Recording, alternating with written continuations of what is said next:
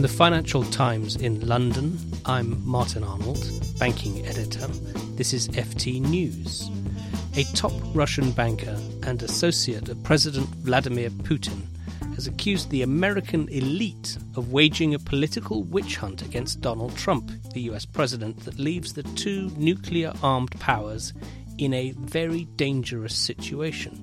Andrei Kostin, chief executive of VTB, the state-controlled bank that is Russia's second largest, told the FT in an interview that the madhouse in Washington was thwarting any chance of improvement in East-West relations for the foreseeable future. I think that the elite in Washington or bureaucrats, they are campaigning against Trump, and that's completely paralyzed his activity to do anything. Even to have any dialogue with Russia. Mr. Lavrov came to Trump and immediately appeared that Trump sold all the major secrets, of the United States to Mr. Lavrov. Anybody who can speak with the Russian ambassador immediately committed treason, so it's absolutely impossible. So we don't even see how Trump can formulate the policy vis-a-vis Russia, and that's why there's still no meeting. Probably it will take place in July, hopefully, but whether it can lead to any results, we don't know. That was Andrei Kostin, who came to the FT recently. Joining me to discuss the interview with Mr. Kostin is Max Seddon, the FT's Moscow correspondent. Max, tell us a bit about the context in which these comments by the VTB boss have been made.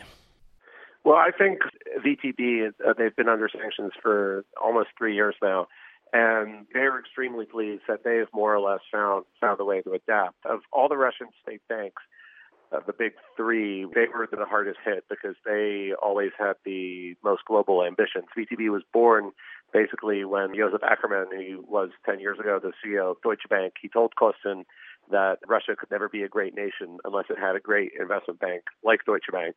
And so VTB was born in its current iteration as this globally ambitious player. But if you look at what they do now, last year there was a real moment of truth for them when they were the sole issuer of the Russian government's first sovereign Eurobond, which was $3 billion, the first one that they had issued since 2013, a year before the sanctions.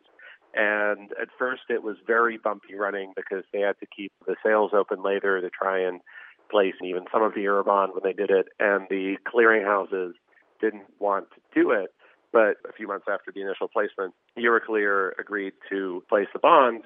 Now they are getting ready to do another one that's going to be more than twice as large. The finance ministry says they want to do $7 billion this year, and it doesn't look like there's any problem for it. Russian bonds have the highest yield of any bonds on emerging markets right now. Everyone is crazy about Russian bonds. So despite 3 years of sanctions, VTB's financial performance is pretty strong, but politically and strategically, you could sense the frustration in some of the comments from Mr. Kostin. Do you think that his comments reflect a growing impatience in Moscow, politically and in the financial community there, with the way that Donald Trump is struggling to make much headway? I think there's a certain sense of a buyer's remorse, not just among VTB, but in my conversations with them last year, they were among Donald Trump's earliest fans in Russia. And I think that Russia as a country, whatever exactly it did to interfere with the U.S. election, which remember, we really don't know the full extent of that and what exactly was going on, clearly it has had more of a knock-on effect than they've realized. And it's got to the point where it's not just paralyzing the stated desire of both Putin and Trump to restore relations, but it's also paralyzing the White House in general as Trump is just firefighting scandal after scandal after scandal every day. So there is this notion that Kostin voices in the interview where he says he didn't think that there was that much that was going to necessarily come out of it. And a lot of people have said this to me, that Trump may be president of America, but that means he still has to act out of the interests of America foremost, not Russia. But I don't think anyone in Russia saw things exploding to the same level that they are at the moment with the U.S. It's become very toxic for Russian state bankers, especially with all these bizarre rumors going around that Trump himself may have some sort of exposure to Russian state banks.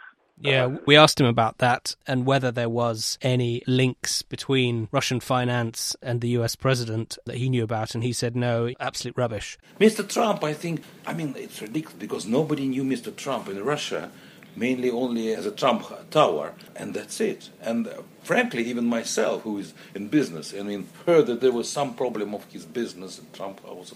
He went bankrupt or not bankrupt. That's it. I think he came to Russia mainly on a beauty contest or something. Yeah. He knows some people in this area, some singers, or nobody never worked with Trump. I don't know. I would be very much surprised if it appeared that he has some connections. Very much surprised. Max, what's your view on that? Nothing is impossible at this stage, but we need to see the evidence. It would be very extraordinary, obviously from a political perspective foremost, but also the idea, it's one thing that Russian oligarchs, were buying real estate, some of which was Trump branded or buying it for Trump, but there really isn't much of a record of Russian state banks lending that much money in the States to real estate anyway, and this isn't something that they have a track record of doing.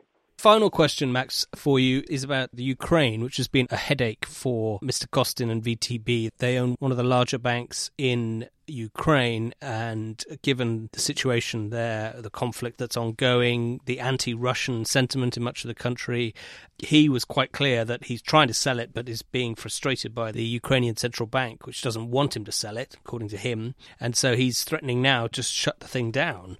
What do you make of that? Well, it really shows you the struggles of the bank foremost, because Sberbank, Russia's largest state bank, they already reached a deal pretty quickly once it looked like there was no way back for Russian state banks in Ukraine to sell it to some private actors. They're waiting for that to go through. And it's remarkable that under the previous head of Ukraine State Bank, Natalia Gontareva, she is an old friend of Kostin's number two, Yuri Solovyov, who's from Ukraine. There's even some information in the Panama Papers from last year about their families doing business together. The issue about whether they managed to find a buyer for the asset or not is still up in the air. But certainly the whole thing has become so politicized. And in Ukraine, we're already starting to see, as the president's approval ratings go down, there are a lot more knee-jerk patriotic things coming out of Kiev to score points, like when they banned all Russian social media last week. And they've imposed sanctions on the Russian banks as well, haven't they? Their own set of sanctions. Yes, they have. But VTB's bank was struggling anyway, and he'd been trying for a very long time to find someone to buy it. Obviously, the political environment has made everything much worse, but it's the same as when you look at VTB's performance in Russia. They are doing much better than they were during the 2 years of the recession, and they're on track to double their profit this year, which is Kostin's main goal. But this isn't the first time that the VTB has needed the state to bail them out. They are still heavily reliant on state support, and they're going to be for the immediate future, at least, and they're going to make a lot more money to be completely self-sufficient. Max Seddon, thanks very much for joining us.